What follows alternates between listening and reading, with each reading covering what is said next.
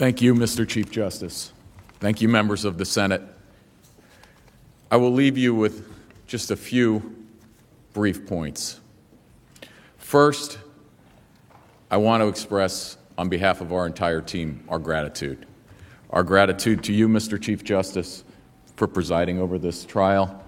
Our gratitude to you, Leader McConnell. Our gratitude to you, Democratic Leader Schumer, and all of you on both sides of the aisle for your time and attention. I also want to express my gratitude to our team. It's large, and with a large number of people who have helped in this effort. I won't name them all, but I want to thank them for their effort and their hard work in the defense of the Constitution, in defense of the President, in defense of the American people's right to vote.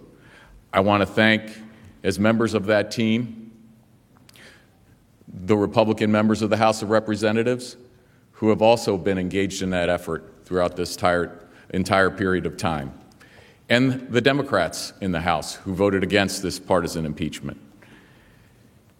And I also want to thank the President of the United States for his confidence in us to send us here to represent him, to all of you in this great body, and for all he has done on behalf of the American people.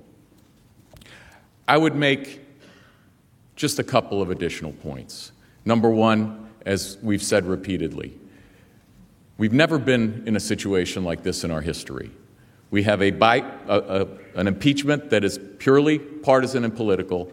It's opposed by bipartisan members of the House. It does not even allege a violation of law. It is passed in an election year, and we're sitting here on the day that election season begins in Iowa. It is wrong.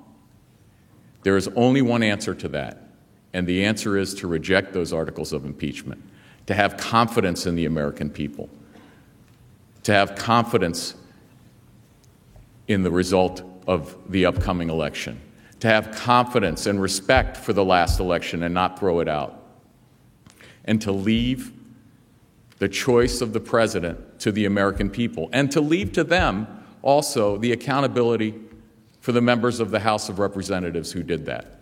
That's what the Constitution requires. Point number two, and I think that should be done on a bipartisan basis, and that's what I ask you to do. Point number two, I believe the American people are tired of the endless investigations and false investigations that have been coming out of the House from the beginning, as my colleague, Mr. Cipollone, pointed out. It is a waste of tax dollars. It is a waste of the American people's time. And I would argue, more importantly, most importantly, the opportunity cost of that. The opportunity cost of that. What you could be doing, what the House could be doing, working with the President to achieve those things on behalf of the American people is far more important than the endless investigations, the endless false attacks, the besmirching of the names of good people. This is something that we should reject together, and we should move forward in a bipartisan fashion, and in the way that this President has done successfully.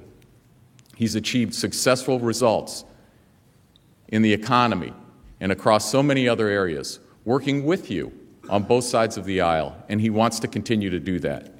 And that's what I believe the American people want those of you elected to come here to Washington to focus on, to spend your time on, to unify us, as opposed to the bitter division that's caused by these types of proceedings. So at the end of the day, we put our faith in the Senate. We put our faith in the Senate because we know you will put your faith in the American people. You will leave this choice to them where it belongs.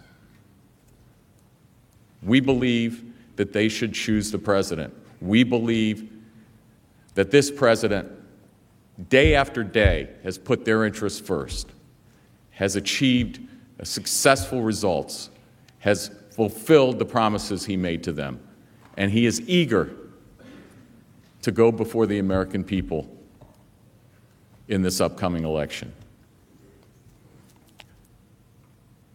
At the end of the day, that is the only result. It is a result I believe, guided by your wise words from the past, that we can together end the era of impeachment, that we can together put faith in the American people, put faith in their wisdom, put faith in their judgment.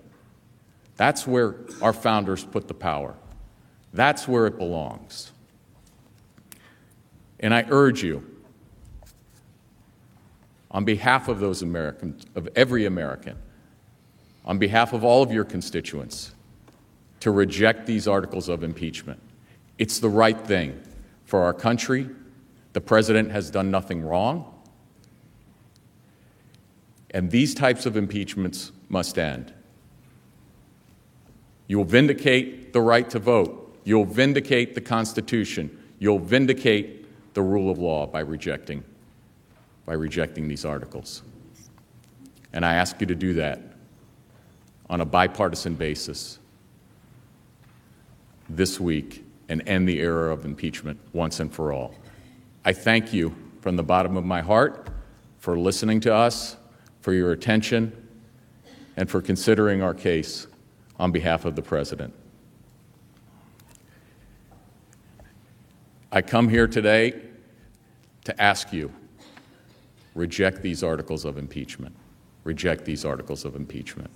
I thank you for granting us the permission to appear here in the Senate on behalf of this President.